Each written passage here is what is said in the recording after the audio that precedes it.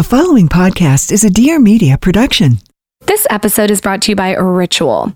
You guys know I'm a human guinea pig and I'm still here taking Ritual and loving it, okay? It's filled with iron, vitamin E, magnesium, folate, and omega-3. Kind of everything. It's made in the USA without synthetic fillers.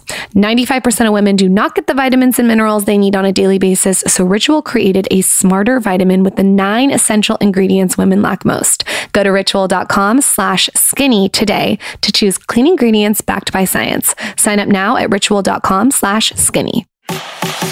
She's a lifestyle blogger extraordinaire. Fantastic. And he's a serial entrepreneur. A very smart cookie. And now Lauren Everts and Michael Bosstick are bringing you along for the ride. Get ready for some major realness. Welcome to the Skinny Confidential. Him and her. Aha! So what I would say to you is absolutely, I can tell you exactly what to do.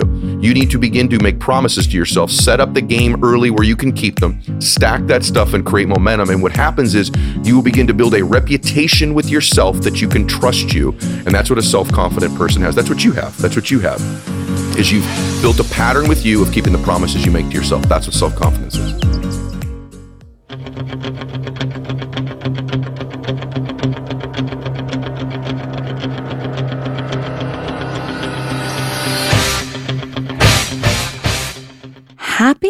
Happy New Year. That clip was from our guest of the show today, Ed Mylett. Ed Mylett is one of my favorite guests we have ever had on the show. If you have not listened to his first episode, I highly recommend. Guys, like Lauren just said, we started off 2019 with an Ed Mylett episode all about peak performance. That was all the way back in January 1st of 2019. So you're getting this one a day early, December 31st, 2019. Great way to kick off the new year with one of the most motivational speakers we've had on this podcast. I'm telling you, if you haven't heard him before, go back all the way back to a year ago when he first came on. On today's episode, we're talking about motivation, how to find strength, empathy, and most of all, how to find confidence within yourself, guys. This is one of our favorite guests on the show. Ed, open invite anytime you want, brother. And also, I just want to say that when I consume content in the morning while I'm making the bed and making my sports tea and you know, getting ready and doing my almond butter and walking to Pilates, it's typically Ed Mylett. Probably 75% of the time. He's become like an online mentor to me.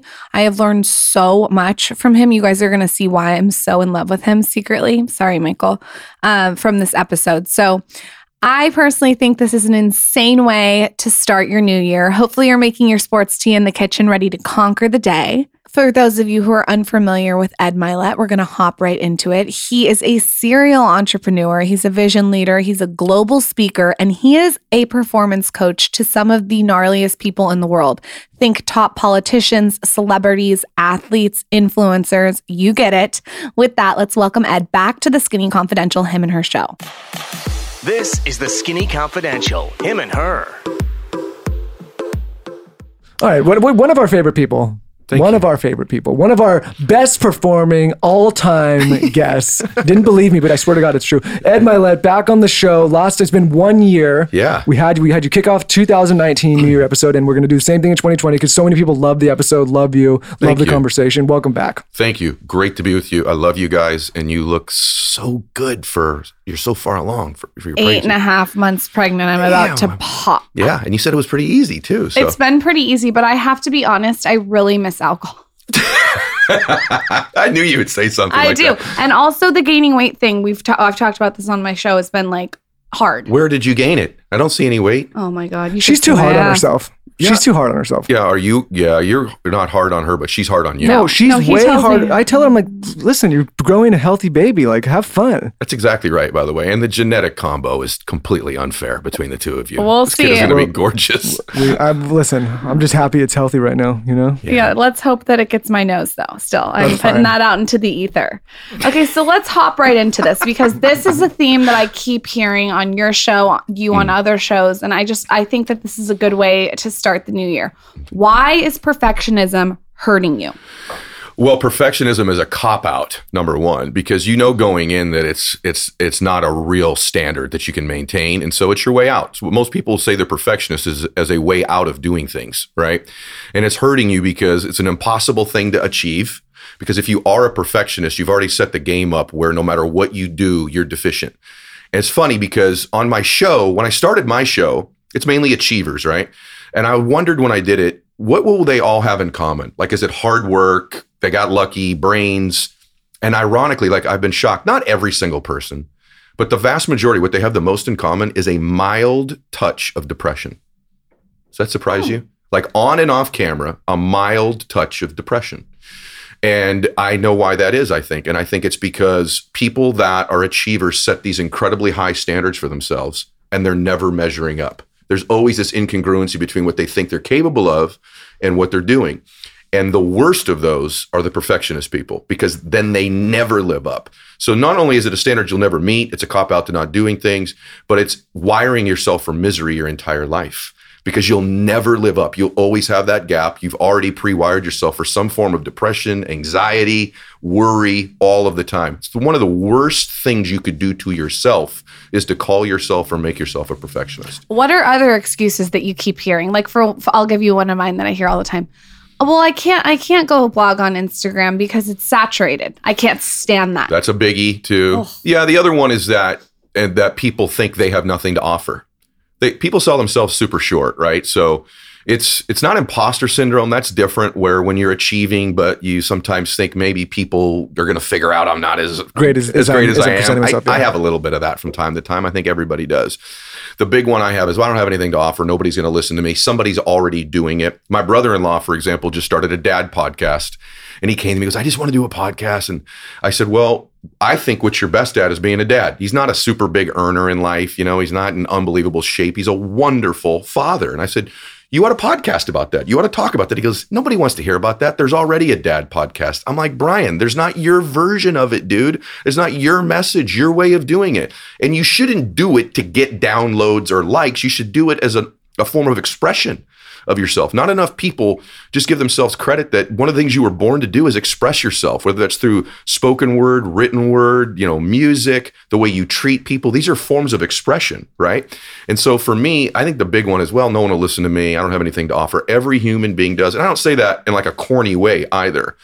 I learn a lot from my own audience, as I know you guys do too. And not all of them make millions of dollars a year or have built huge companies. I learn a lot about how to treat one another, about different ways of thinking, about experiencing the world. Particularly for me, as you were saying before we went on, a lot of my following is women. And for me, kind of being, I don't know, at least on outward appearances, sometimes, a masculine male, I have an awful lot of followers that are women or feminine. And I've learned a lot about how to treat people differently, how to communicate differently from my audience. So everybody has something to teach somebody else. It's funny, sitting in my seat, 90% of the talent that I find to be the most successful are the ones that set out without an intention to try to earn money or monetize. It was because they wanted to do what you said, express themselves. They wanted to create something to put out in the world and provide value to people listening, watching, reading, whatever it is. The business kind of just popped up out of nowhere once they started doing that. Brother, that's the most amazing thing. I had a whole day. There's a well-known celebrity person that I coach, and I was with him yesterday, and that's exactly what I told him. I said, you need to stop trying to start with the money in mind first and start with the expression, the need, the desire, your gift. I can honestly tell you, I've obviously been blessed financially. I've not started any of my businesses with the idea to make money in the very beginning. When I started in the financial business, I had just come out of the group home, the orphanage that I worked at.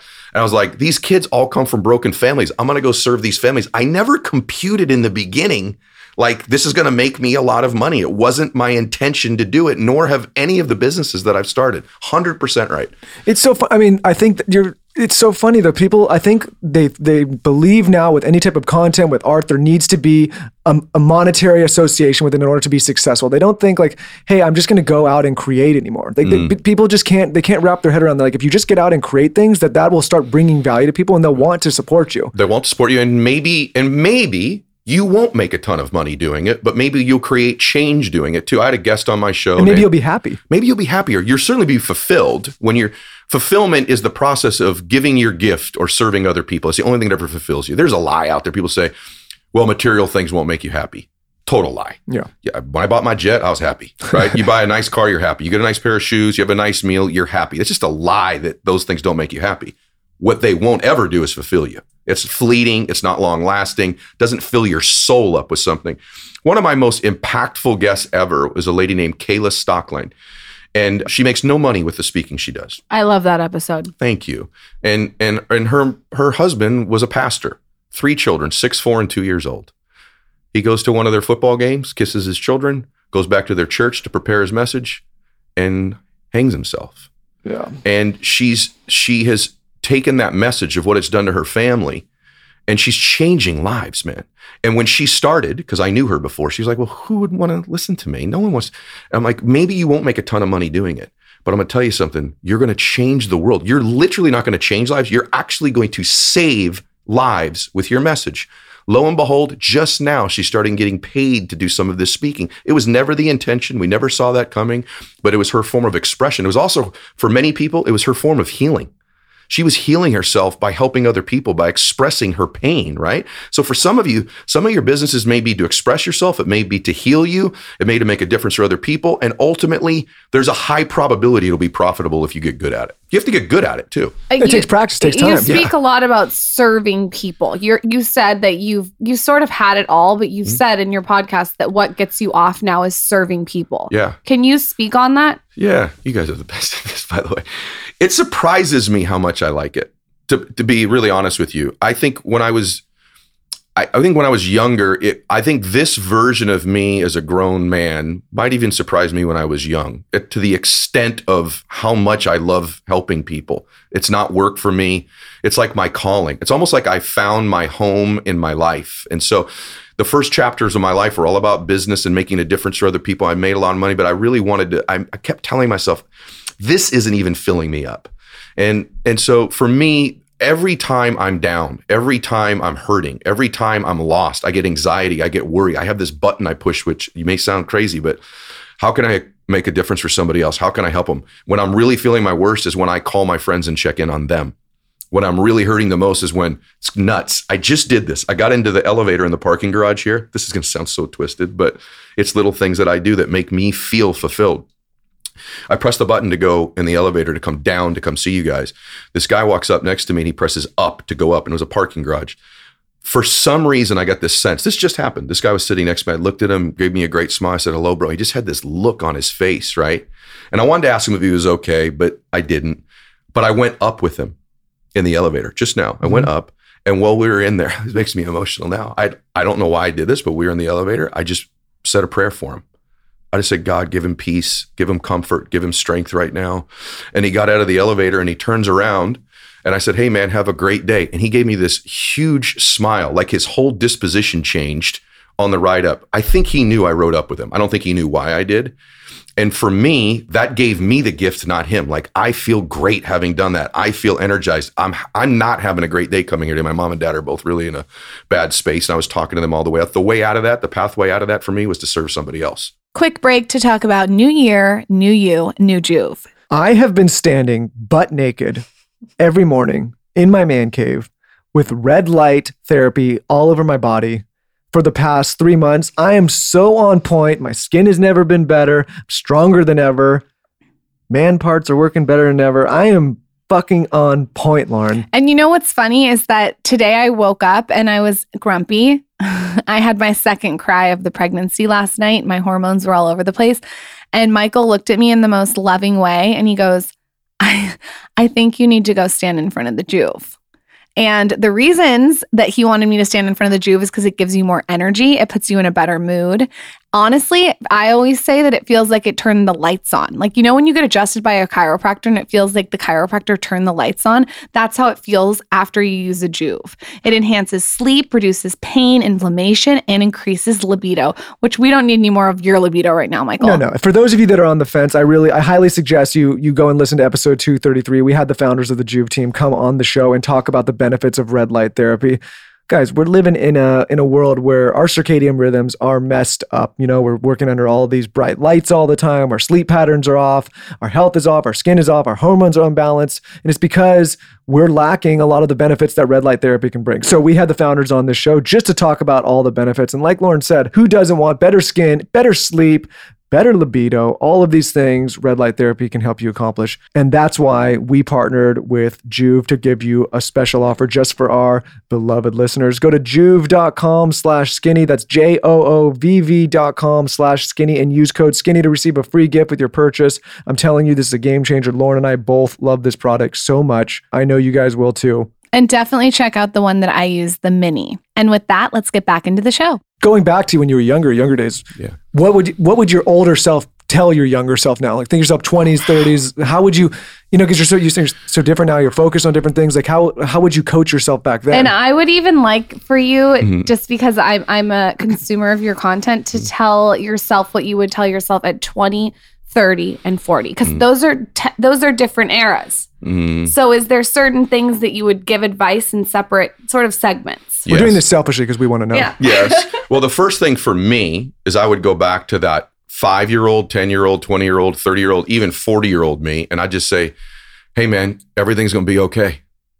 I have this thing about me. It's why I love helping other people. I kind of just was wired as a little boy with worry and anxiety all the time. I wish somebody would have said, hey, man, it's going to be okay. I relate to that. Yeah. Do you? Yeah. 100%. And I would say that to the whole audience. It's going to be okay. God loves you. You're blessed. You're favored. Everything's going to be okay.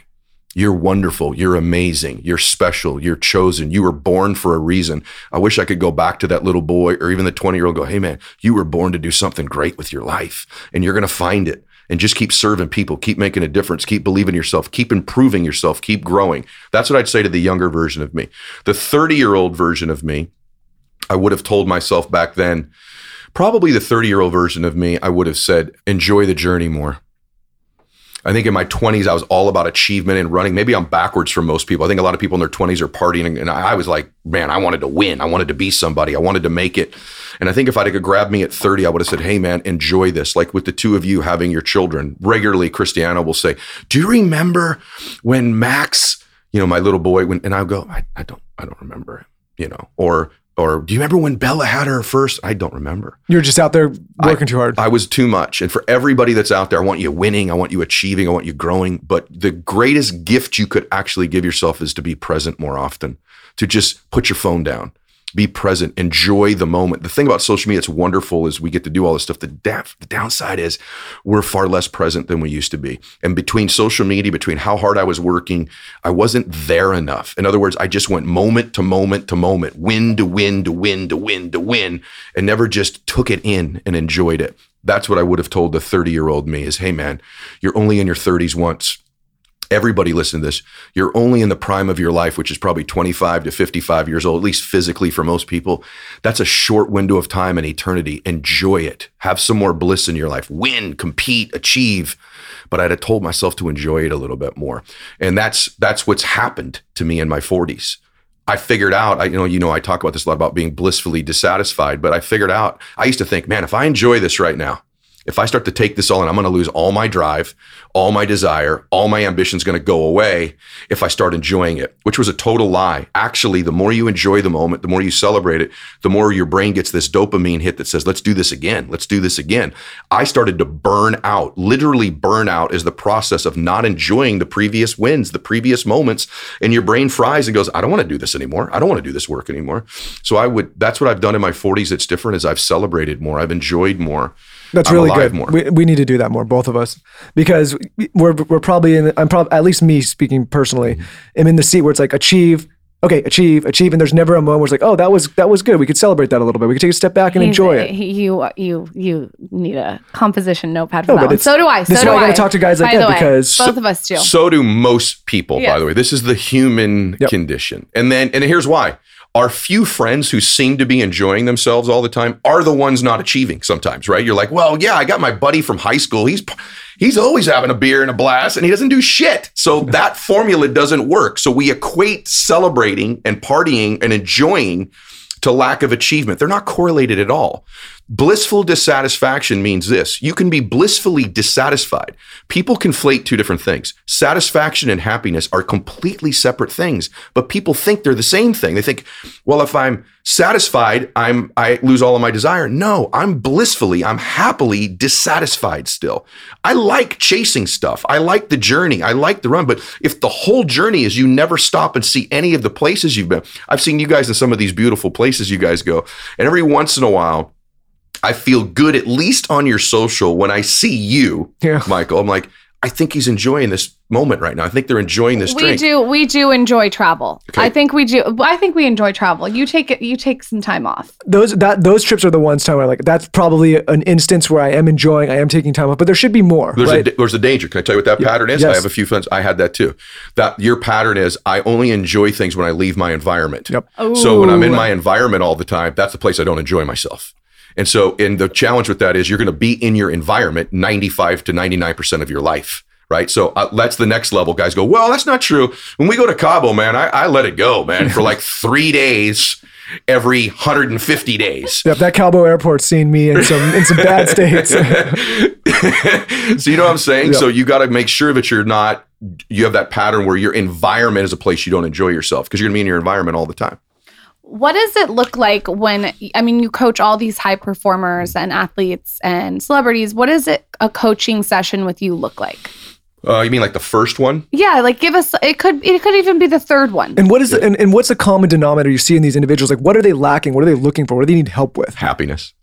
Okay. 100% of the time. Everything in the universe comes back to, I want to be happier. So I want to build a big old company. Why? So you have a bunch of green pieces of paper? No, you think all those green pieces of paper will make you happier. Well, I want to have, a jet. Well, why do you want to have a jet? Because I think flying around on my own plane will make me happier. Everything comes back to happiness. And the irony is that most of the people that are achieving things are not wired to have more happiness. So usually with a first session is a lot of listening for me and getting them clear on what it is they actually want. Because 99.9% of them come to me for what they think they want, which is, would you show me how to get more movie roles? Can you show me how to get out of this slump I'm in because I've 2 for my last 40 at the plate, or I've missed 6 straight putts to win golf tournaments, right? And they think that's what they want. But what's really blocking them is their inability, their lack of patterns, their lack of skills to be happy. If you think about it, everywhere in the world, right, you learn how to do different things. There's no course. Our parents didn't teach us. Our parents probably weren't that happy. We probably weren't raised around happy people. And so there's no course, no mechanism, no learning, no environment, no large group of associations where we learn to be happier. So the truth is, the vast majority of humans aren't quite as happy as they'd like to be. Well, it makes sense, because if you think about the people that, for your level of coaching, they're already kind of hit the society benchmarks. A lot of them probably already have the money and the success and the companies and the jets, and they're still not happy. There's a reason. Michael, you're brilliant. They're in the most dangerous place. They're like, I did this. Because society's validated them. It still didn't get me. It still didn't fill me up. It still didn't do it for me. And usually when you ask them, crazy question, what have you been doing to serve other people? What are you doing to make a difference? Like, all of my athletes, number one requirement if you're going to work with me, paid or unpaid, is you're going to start some type of a foundation. And they're like, why in the world is that one of the first? Because I'm going to force you, egomaniac, selfish athlete. Since you were 12 years old, you were the biggest, fastest, strongest. Everywhere you went, you've been treated special. You don't relate to normal people very well. All your life, you've been this way. I'm going to get you, out of your ego, and into serving other people. I'm going to force this with you, with these environments. And the athletes that I know that take their profile, their money, their influence to serve other people are always the happiest athletes. And here's what's ironic. They make more putts. It's not that I don't teach them, as you know, my stuff. I teach them neuro-linguistic programming. I teach them how to use a reticular activating system. I teach them all the triggers and anchors and skills to get into peak states and filter things out. All the technical things I teach are mandatory for them to win. But to get them to be a whole human being, I have to get them serving other people. It sounds like you give them a whole toolbox. I give them the tools I have. I don't have the whole toolbox, but I give them what I have. And again, from working with them, I often learn things. So, I don't have all the tools. I don't have all the answers. And the reason that I'm a little bit effective at helping people is because I had to learn these tools out of necessity for myself. In other words, usually when you find somebody who seems to have their act together on personal development or self-confidence or achievement, if you met them way back when, they weren't even baseline. Like I wasn't even a baseline person. I was a super low identity, super lack of confidence, super introverted, super shy, super down on myself, super insecure. I had to learn these things to function as a human, never mind achieve. So what happened is it just became an addiction of how to get better, how to make my brain work better, how to be happier, how to help people, how to program myself. All that stuff was necessity because I started so far back down the ladder. I think that there's something that you don't talk about often, but you have a tool in your toolbox, which is your wife. Mm-hmm. And I just was listening to you and Matthew. I don't know his last name. Hussey. Yeah, he's awesome. He's on incredible. your podcast about relationships. Mm-hmm. And he said something so interesting to me. He said that you're actually selfish if you want to start your own business. That's a selfish thing. It caught me too. And and he said that to you, and I could tell, like, I was like, whoa, he's right.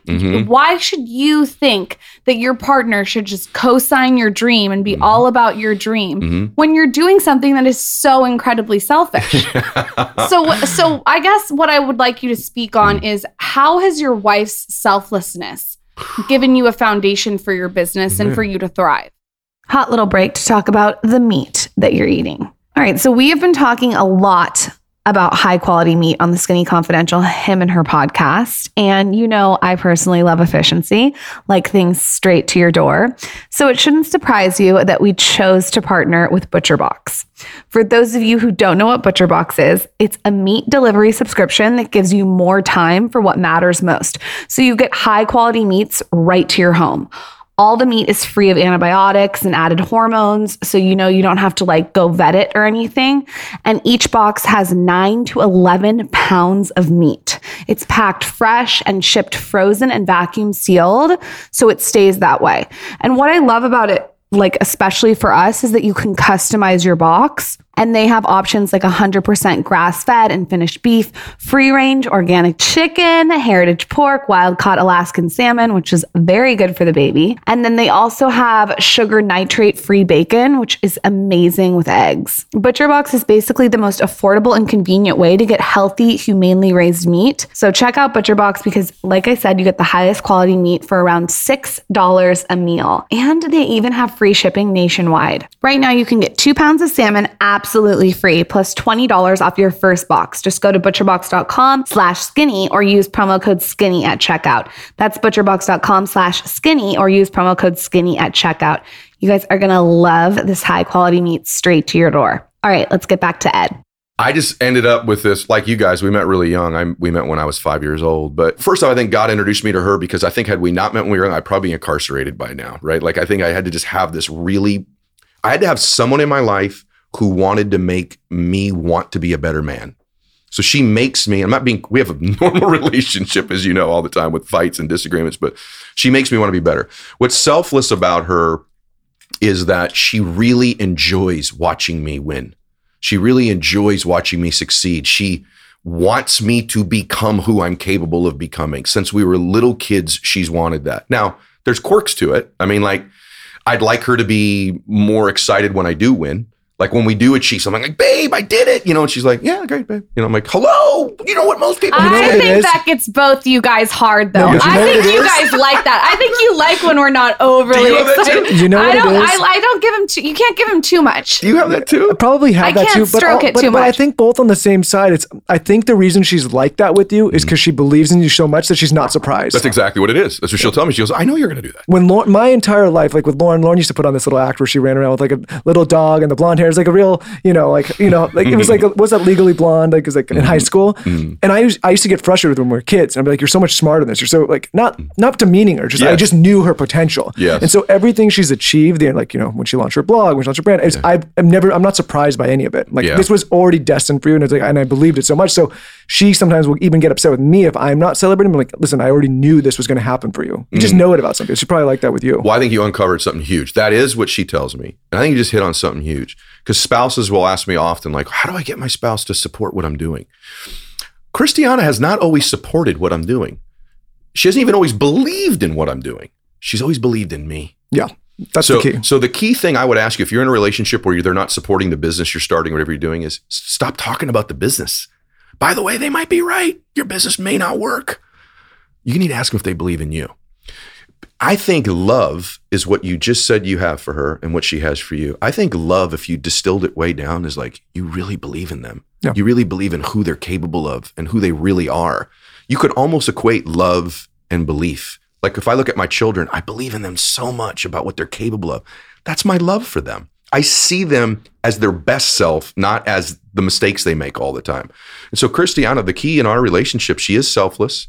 It's her belief in me. It's not her belief in the businesses that I've started or even the people that I've associated with.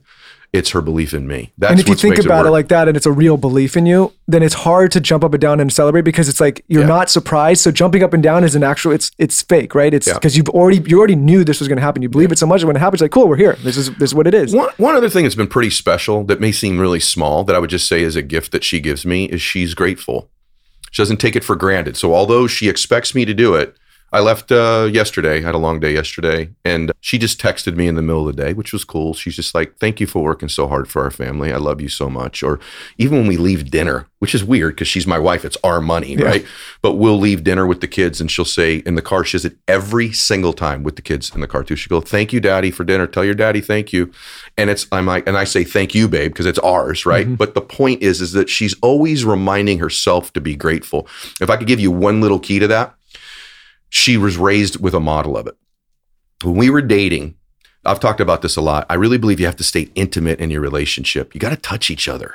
Otherwise, over time, I'm not just talking about sex either, but I do think that's important. I told you guys this before, but over time, people grow apart because they're not as intimate. They don't touch, they don't hug, they don't, hold hands. There's a intimacy to it. When I was a little boy and I'd go pick her up for dates with her house, you could look into the living room. I've told you this, but you'd look into the living room. It'd be a Saturday, I'm going to pick my girlfriend up. My parents loved each other, but they didn't express it in front of us, right? And I'd look in the living room and her mom and dad would have the TV off. I'm talking, this has happened over 100 times. It's a Saturday night, TV's off. They're in their 60s and they're slow dancing in the living room.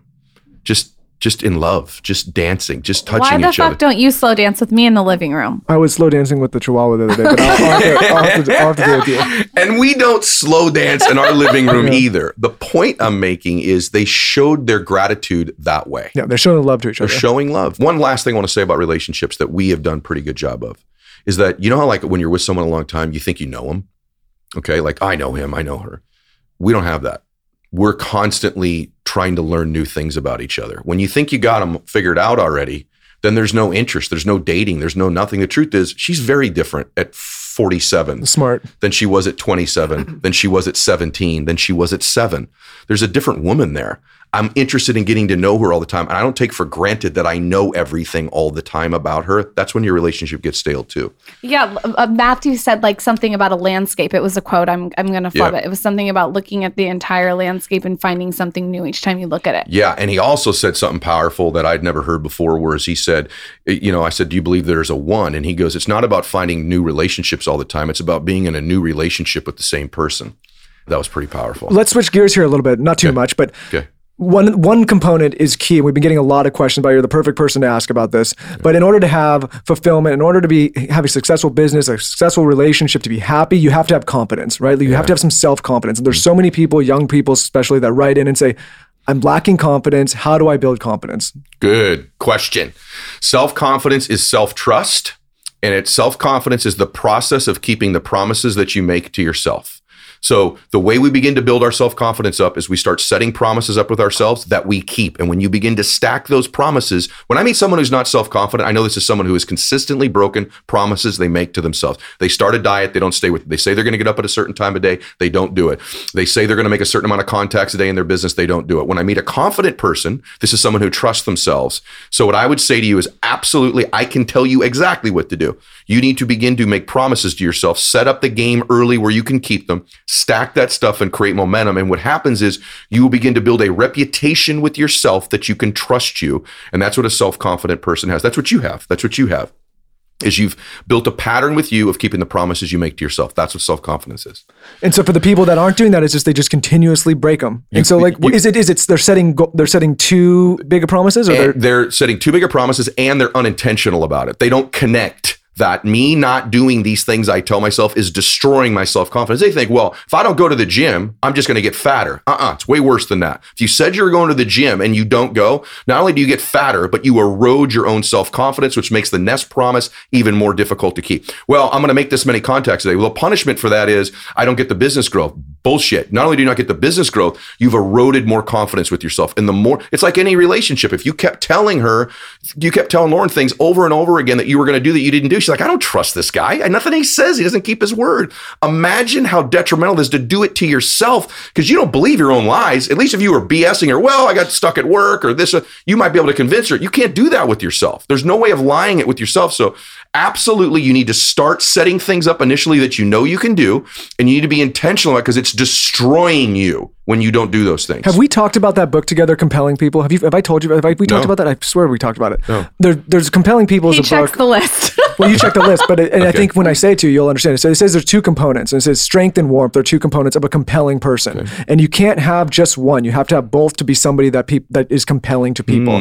They say strength is like Ed tells you you're going to do something, and I believe that you actually are. Like I fully believe whatever you tell me you're going to do, you're going to do. Right? But if you just have strength, and that's it. You don't have warmth. Warmth is the component that when you do that thing, you're not just doing it for you, you're doing it to help others as well. So strength and warmth is, Ed's telling me he's going to do this, but I know when you do it, it's not just to help yourself, it's also to help me. So there's a lot of people that you can think about that are very strong and they tell you you're going to do something and you believe they're going to do it, but they have no warmth because you believe they're only doing it for themselves. Or there's people that are very warm. You believe that their intention is they want to help you, but they have no strength to follow through. That's awesome. You have to be a compelling person, you have to have both. Ooh, that is so good. And I think that's something that you can work on too. I don't think you just have to be 5 years old and be a compelling person. It's something that you constantly have to improve on. Of course, nothing that makes most people successful, they're born with. I mean, like, there's a few things. Like, if you're 6'9" and you can windmill dunk, then you're born with a few things, right? Of course. But by and large, most of the people that are successful at anything, these are skills, not talents, which is a different. Talent is something you're innately born with. Skills are something that you develop. I don't have any talents, not any significant talents, but I've built a series of skills that serve me in my life and in business, right? So that's the difference, is distinguishing between those two things. What a fitting episode to take a little break and talk about a new year, new you. If you're like everyone else in the world and you want to up your health and wellness game, I've got the perfect way to do it, and that is with Ritual. You know, I am on Ritual Prenatal right now. I have taken Ritual Essentials for Women for the last 2 years now, and I am such a fan. If you're looking for a way to get all your vitamins in one situation, this is the way to do it. So why we chose Ritual as a partner on the Skinny Confidential, him and her podcast, because they're on a mission to reinvent the vitamin industry. They're disruptors, which I'm obsessed with.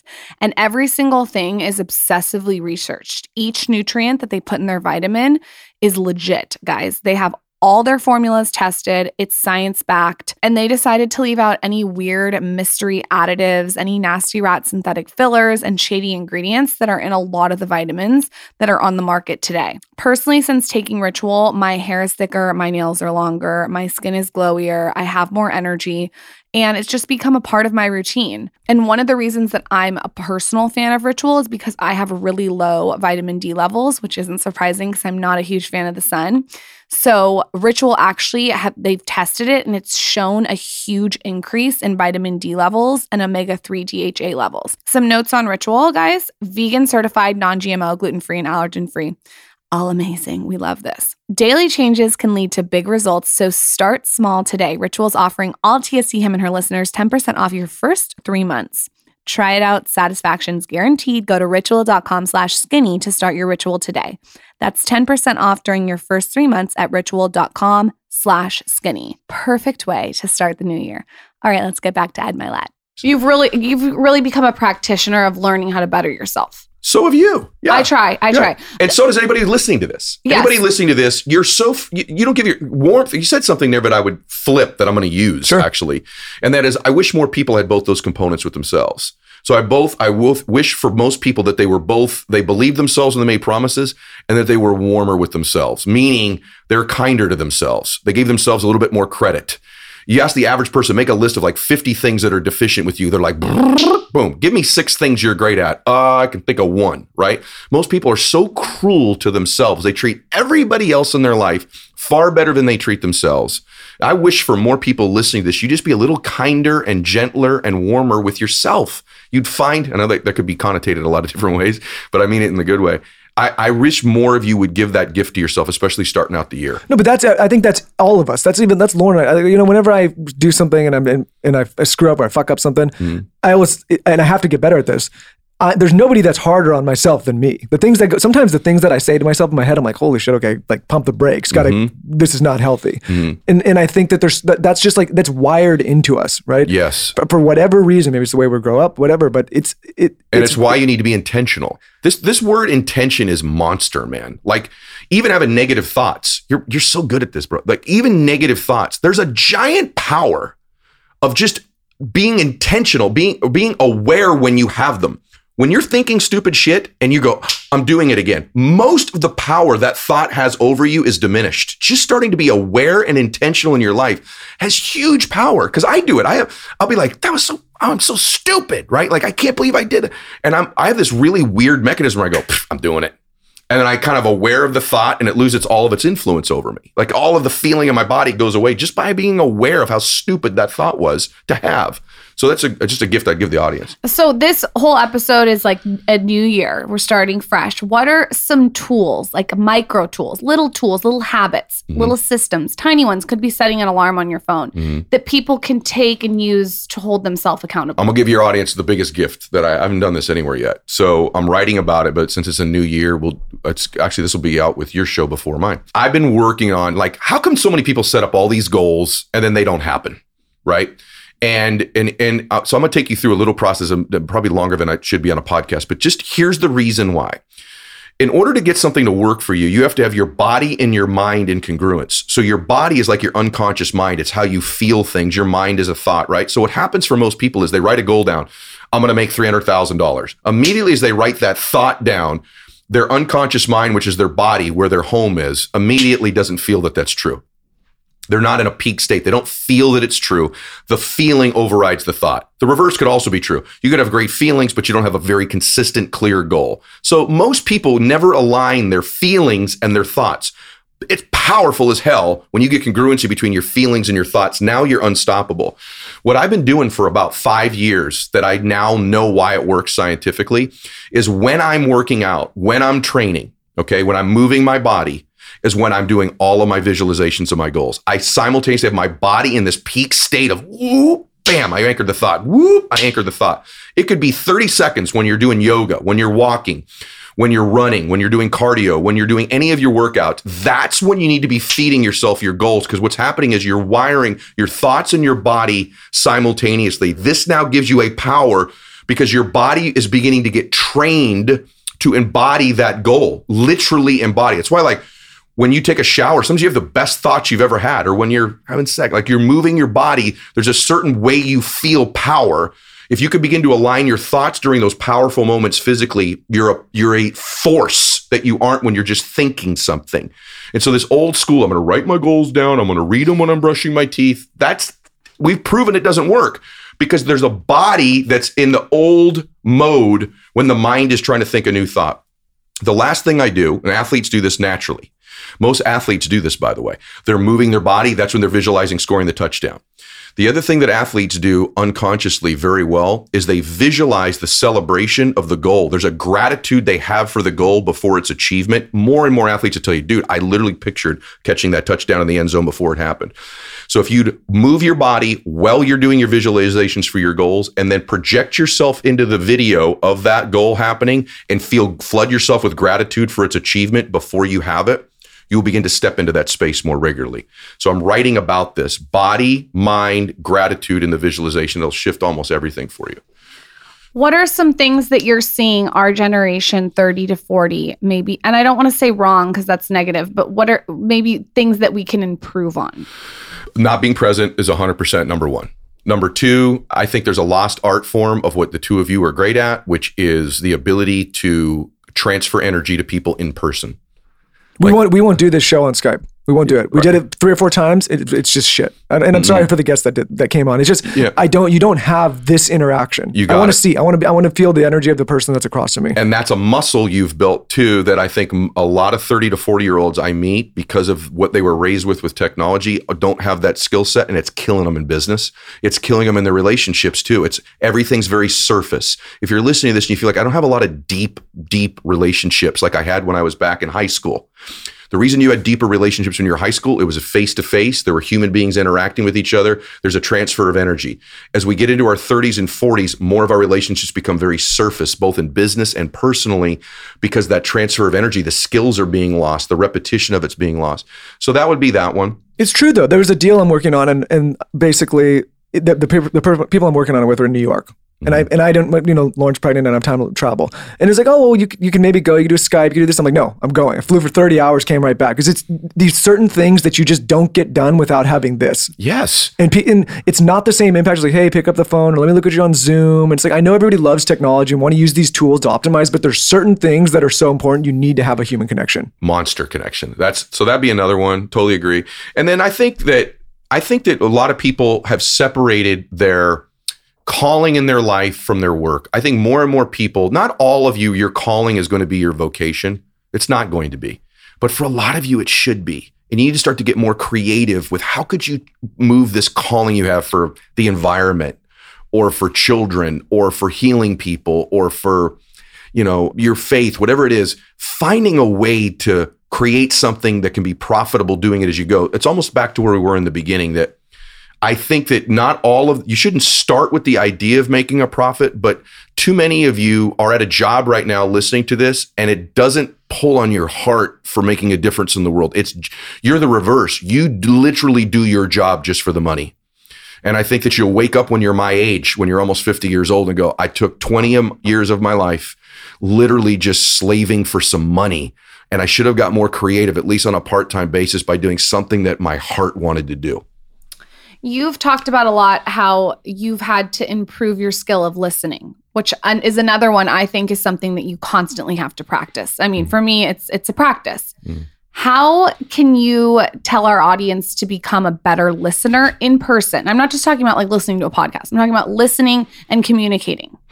Yeah, a lot of things I do wrong that I still do wrong. I did a few of them today while we were talking, but stop nudging people along in the conversation. In other words, this is such a hard thing to do. Could you actually listen to their entire sentence without already pre-programming your response halfway through? And that's what we all do. We've been wired to do this. There was a time when people didn't do that. Nowadays, once you've started to figure out, I know what they're saying.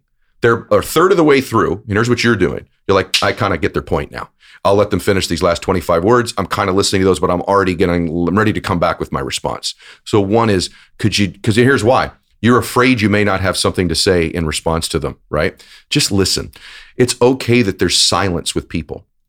Not enough of us allow a little bit of silence. If you go watch a great comedian, or when I speak on stage, if I'm speaking well, most of the great speakers, the great comedians are most comfortable in the silence. That's when the joke's funny. The joke's not funny when you're saying it. The joke's funny when you stop saying it and there's silence, okay?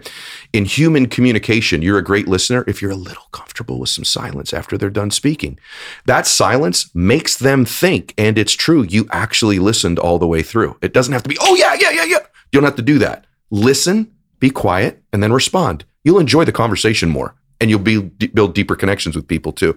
The other one is don't nudge them along. Yep, right, yep. You think you're agreeing with them, but what you're really saying to that person is, hurry up. It's called a verbal nudge that you do with people when you listen. And then also repeat back to people what they've said. Tell them, good question, or thank you for asking, or wow, I never thought about it that way. Like actually let them know that you've heard them. That's one of the biggest things. You talk about marriage again too. My wife's big thing, man, is like, you don't need to fix this shit every single time I tell you something, right? In fact, I already know you could probably fix it. That's not why I'm telling you it. I'm expressing myself like, shut up and like, listen to me. And here's a big one that I tell my wife when I talk to her. Could you please look at me when I'm talking to you? Okay, like this may seem simple. So what I do is I verbal nudge her. What she does is she does not fucking look at me for the whole time I'm talking. And I'm like, when you look away, she's like, but the kids, the dog. I'm like, when you're looking away, it makes me think you're no longer listening to me. Do you like look at me when I'm talking to you, please, babe? Right? So.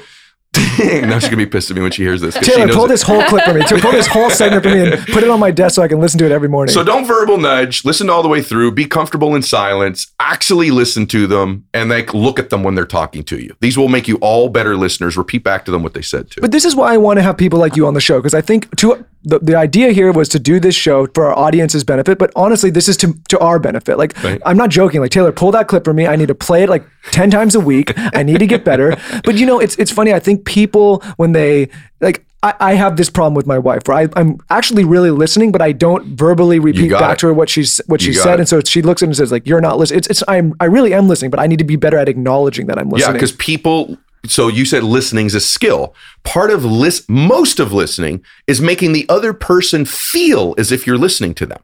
Not that you actually listen to them. So the mistake I make is I nudge her along and I give her an answer. She's like, you didn't even let me finish how I feel about this. I don't need you to fucking fix it. And in her case, I'm like, I need you looking at me when I'm fucking talking to you so that I know that you're listening to me, right? So the best listeners make you feel like you listened to them. That's the point. I also think people that listen are influencing people. I mean, I try to listen to my audience every single day. I know you're the same way. What do you think makes someone influential? Okay, so I want to say one thing about you on that. I just showed you on my phone, and I don't mean this to all my friends. There's lots of podcasts out there. Tell them I showed you on my phone. How many podcasts are on my phone that he does listen to the Skinny Confidential? Yeah.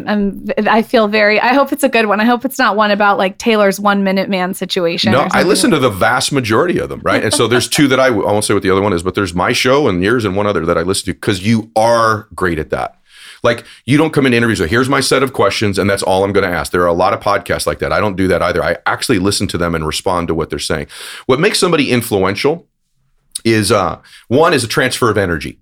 You make people feel something. And here's the key thing. You can't transfer to somebody that which you're authentically, truly not experiencing. Like, I think the reason that we have a pretty good connection is I think you guys really do feel that I think you're pretty incredible. Like when we met, I told you, when I met you, I felt like I'm going to know these people most of my life. I don't think we're going to be together every single day because we're both busy, but I'm going to know you a long time. I'm interested in you guys. I think people feel that. There's a transfer of energy that makes you influential, right? And I think the other part of influence is you can get people to change their states. So if they're down, you can help them not be down and be up. If they're up, you can get them to take action on something. People of influence get people to change, to take actions. And so I'm always kind of monitoring that with myself as well, with the way that I talk. And then I think the big thing for me is this: does this person feed my energy or drain it? So I have people in my life all the time that I love, but they take energy from me. They're out of my life. I don't have them in my life anymore. You either feed my energy or you drain it. People think, man, all of your friends seem to be these, well-known people that you're working with or whatever. My best friend, man, he owns a transmission shop. My other dearest friend is a flooring contractor. These dudes are hilarious. They give you the energy. They give me energy. They love me. They believe in me. For me, like my most closest friends are weirdos. Like they make me laugh, right? Like that's influence to me, is you can change my state. I'm such a serious dude. I'm always grinding and working. My great influential friends are the ones who make me laugh, that just bring my state change. They lighten me up a little bit. They cause me to do different things. They cause me to be a better person. To me, that's influence. So someone's listening. It's a new year. They have a toxic family member, a toxic friend. What do? Do they just cut him out? Like I would argue that's a form of influence, but negative influence. It is. It is a form of it because they make you feel something. That's true. Yep. And they change your state. We all know those people that we love them, but you get around them and they drain your energy. They're always down. They're always complaining, and it makes you feel bad. That's interesting. It is the form of a different influence. But big time. It is. Someone said to me, they're like, you don't cut someone off, you slowly back away. Yeah. Is that your opinion, or like black or white? No, it's not. So I think you need to distinguish between this. Is this person purposely antagonistic towards me? Or are they just an energy draining negative person? If about 5% of the people in your life are intentionally antagonistic, in other words, they are rooting against you, they are programming against you, they are lobbying against you, they are actually scheming against you. You have people like that in your life, and you need to be able to distinguish who those people are. And you do have one or two. Those people need to be gone. I don't care if they're your blood relative. If they're literally scheming antagonistically against you, they need to be out of your life. I have a huge family. There's one person in my family who is out. They're gone, and they're going to probably stay gone because they're intentionally antagonistic towards us. The rest of the other people in my life, the negative downers, those people, I've reduced my proximity to them over time. In other words, and it starts out, it may seem really organized, but once I figure out that's who they are, instead of them getting a text back to me immediately, it's 2-3 days later. Right. And then the next time it's 4 or 5 days later. And just over time, if they don't get the message, there's going to be a message that our proximity to each other is going to be reduced. And even when I'm in your physical presence, I go into the meeting with a force field around me. You're not going to influence me. And here's again, it's the awareness thing. Once they start doing their little routine, I'm aware of it. It has no impact over me. That's why that awareness and that intention is a big deal. Some people find this thought a little bit, dark, but I read it a long time ago, and it was interesting. And like you said, even if it's a family member, sometimes you have a family member that it's a blood relation, but if they're either rooting for your downfall or they're negative or whatever, you got to distance yourself. It says that the devil gives you relations. Thank all gods you can choose your friends. Have you heard that one? But it's a little dark. But it is dark. But there, I think some people they have a family member or somebody that's really close. Like, I can't get rid of this person because it's my blood, and they stick around and they don't know how to switch and get away from that negativity. And sometimes you have to take care of yourself to come back later and help that person. Big time. You said that better than I did. I agree with that. I just think there's 1 or 2 people in your life that shouldn't be in it. Not a whole bunch, but there's 1 or 2. They're out after you, man. And that's just sad to know. But as I'm saying it, some of you are picturing that person. You're like, yeah, I still go to lunch with her once in a while. Why would you still go to lunch with her when you know the minute you leave, she's texting all your girlfriends, everything you said in a negative way, that person should not be in your life. There shouldn't be any proximity. Now, if you have another girlfriend, every time you go to lunch, she's like, he broke up with me. Or a buddy of yours like, man, I'm down, I'm broke. That's different. I'd reduce proximity to them. These antagonistic people, bye-bye. Sounds like you categorize them. I do. You got to put them in categories. What are Ed Mylett's routines? And I mean do you have a morning routine, a night routine? Do you stop in the middle of the day and meditate? Like even your little tiny routines, okay. Not like overall picture. I'm more interested in the little ones. Okay. So, all of us have routines. So does everybody listening to this. You have a routine. It's whether or not that routine serves you and whether you're intentional and conscious of it. So you have a routine. Everybody does. I do too. So my morning one I took control of. So my whole theory was if I could control the first 30 minutes of my day and the last 30 minutes of my day, the probability of me having some control over the rest of it is higher. So not always, but so I do control the first 30 minutes. Biggest change I've made in my entire life is that I do not look at my telephone the first 30 minutes after I've woken up. It was the hardest thing I've ever done in my life. It was a habit that was difficult. I broke it a few times. Now that phone does not get looked at the first 30 minutes. Why?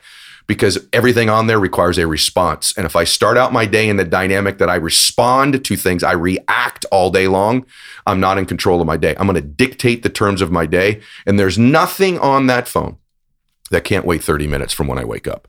And I'm not going to start my day as a reactor. I'm going to start my day as a dictator, meaning I dictate the terms. And so that first 30 minutes is pretty routine for me every single day. It's pretty detailed. So I'm not going to get into all of it, but I do get up. I do a quick prayer and meditation right away. I do some stretching. So I move my body and my mind. I get them in congruence right away. I do a gratitude exercise very quickly where it's in my book, but it talks about, who loves me? Who do I love? What am I grateful for in my life? What am I excited about right now? I learned that from Tony Robbins many, many years ago. It stayed there. I do a cold plunge every morning, whether it's a cold shower or the ocean or this little pool that I jump in. It's 2 minutes. It just absolutely activates my fight or flight. My nervous system's completely alive. I do that. Then I go through my goals and visualizations, and then I get into my day. And some days I work out first, then I eat. Other days I eat first, and then I work out. But those first 30 minutes are totally dictated. And then at night, it's reversed. Only thing I do that's different at night is I sleep in a cold place because it helps me get deeper sleep.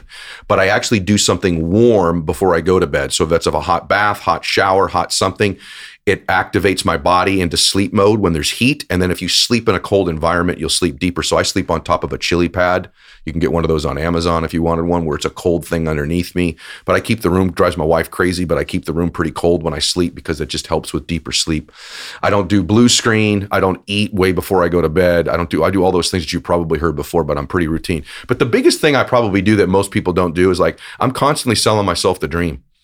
So like when I'm in the car driving, I'm just, it's a habit. I just visualize the future. I visualize where I'm going. I visualize what my life's going to look like. Like I'm a hyper crazy dreamer person. I'm a big believer in dreaming and in excitement and in picturing the future of my life. And I give myself that gift all the time. Because here's the truth. Your present isn't all that great most of the time. So I give myself the gift of escaping into the future pretty regularly. And that's something I don't know that most people do, but like I do it. I did it driving up here. I'll do it driving back. Little moments of just, I'm dreaming about the future. Give you one last quote. I'm sure you've heard it. Abraham Lincoln said, best way to predict the future is to create it for yourself. You're loaded with quotes Yeah, Michael, today. what's going on? Well, I just, Doogie Howser? I'm on that Four Sigmatic focus shot. Yeah. I swear to God, that stuff gets me, it makes me recollect. Okay, if you can leave our audience, it's a new year, it's a way to start fresh with a couple tangible takeaways. It could be just a medley of all different things from this episode. Just a couple sentences. What would you leave them with? One, I would tell you that you need to start to anchor your goals when you're working out again. I cannot emphasize that enough. You're going to begin to change your damn life when your body and your mind get in congruence. Okay, that's number one. Number two, I'm going to tell you something. You are enough and you're supposed to do something great with your life. And not enough people are telling you that. You were born to do something great with your life. Forget tangible. I'm telling you the truth. You were born to do something special. You were born to do something great. And you ought to start to believe that. You ought to start to chase that. You ought to stop settling.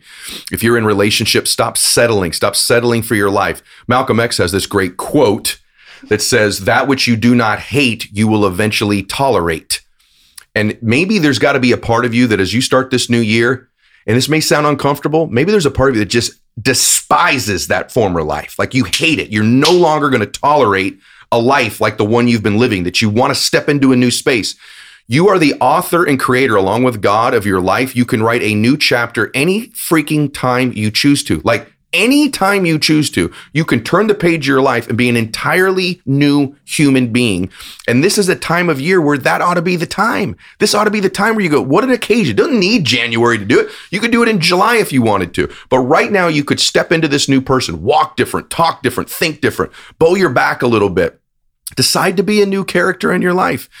This is the greatest time in the history of the world to be alive, between what we can do with technology, what we can do to connect with one another, the access to information like your show. This stuff did not exist 20 years ago. There's no reason why you can't be bigger, dream bigger, do bigger, become something more special in your life. And we want to help you. Your show, my show, our content, it's like our honor to do it. And guess what? If you get to my age, you get to 50 years old. And by the way, even if you're 50 listening to this, there's a few, okay? You still got time on your hands too. But trust me when I tell you that you do not want to get to my age and look back and regret the chances you didn't take, the opportunities you didn't pursue, the times you didn't show yourself more confidence and more kindness. You're going to regret it when you get to my age. You're going to think, I had it all. It was there and I didn't know it. It was like the Matrix. I thought I was in this box. I thought I had to live a certain way. I thought I was destined for something. And then I just started to think differently and act differently and be differently. I could have had a completely different life by the time I get to 50 years old. And I want you to get there and love it. I want you to get to that stage of your life where you're at my age and you're like, you know what? I'm maxing out my life. I'm doing all I'm capable of. So that would be my message. Ed Mylett, I fucking love you. You're the best. You are the best. I want you to pimp yourself out, but what I would love is if you could give them one episode that they could start with on your podcast. If they're not already listening. I'm sure there's a ton that are already listening. But what? Like I'm obsessed with your listening episode, guys. Thank you. I love your solos. Thank you. I know you like when I do just my own stuff. If you went way, way old school, audio only, so it's not on YouTube, way, way, way back, there's one called Unlocking Your Success Code. I think that there'd be a whole bunch of notes in that one for you. I'd go there. The Keys to Maxing Out is another one. Blissful Dissatisfaction is pretty good too. But I would go back all the way on the audio platforms to Unlocking Your Success Code. When you were talking, I almost flipped the fucking table. I got so jazzed up. Instagram handle? Ed Mylett, EDMYLETT. And what are you doing next? What's in the works? What's brewing? What's brewing? My podcast is going to blow up. I've got more great guests coming next year. I'm going to be doing some things on social media that are a little bit different. And I have a Netflix show that I think that you'll see come out in June or July. So be looking for that. Amazing. So, yeah. Thank you so much for coming on. Happy New Year. Taylor, I hope you took notes, man. Hope this episode brought you as much value as it brought me and Michael. We are obsessed. We want to go re-listen to this episode. Before we go, we're going to do a quick New Year's giveaway. If you want to win some TSC swag, we got all kinds of stuff, some really sick new pop sockets, guys. They're like little tiny hearts stuck together that say TSC. I can't explain it, but I'll show you on Instagram story. Just tell us your favorite part of this episode on my latest post at The Skinny Confidential. And as always, make sure you've rated and reviewed the podcast so we can continue to enter you into these giveaways. Hope you all have a happy new year, and we will see you next week. This episode was brought to you by ButcherBox. ButcherBox is the meat delivery subscription that gives me more time for what matters most and can give you more time as well. Every month, ButcherBox ships a curated selection of high-quality meat right to our door. Anything from grass-fed and grass-finished beef, free-range and organic chicken, heritage pork, wild-caught Alaskan salmon, and sugar nitrate-free bacon. ButcherBox is the most affordable and convenient way to get healthy, humanely raised meat. Basically about just $6 a meal. Right now, you can get 2 pounds of salmon absolutely free plus $20 off your first box. Just go to butcherbox.com/skinny or use promo code skinny at checkout. That's butcherbox.com/skinny or use promo code skinny at checkout. This episode is brought to you by Ritual. You guys know I'm a human guinea pig, and I'm still here taking Ritual and loving it, okay? It's filled with iron, vitamin E, magnesium, folate, and omega-3. Kind of everything. It's made in the USA without synthetic fillers. 95% of women do not get the vitamins and minerals they need on a daily basis, so Ritual created a smarter vitamin with the 9 essential ingredients women lack most. Go to ritual.com/skinny today to choose clean ingredients backed by science. Sign up now at ritual.com/skinny.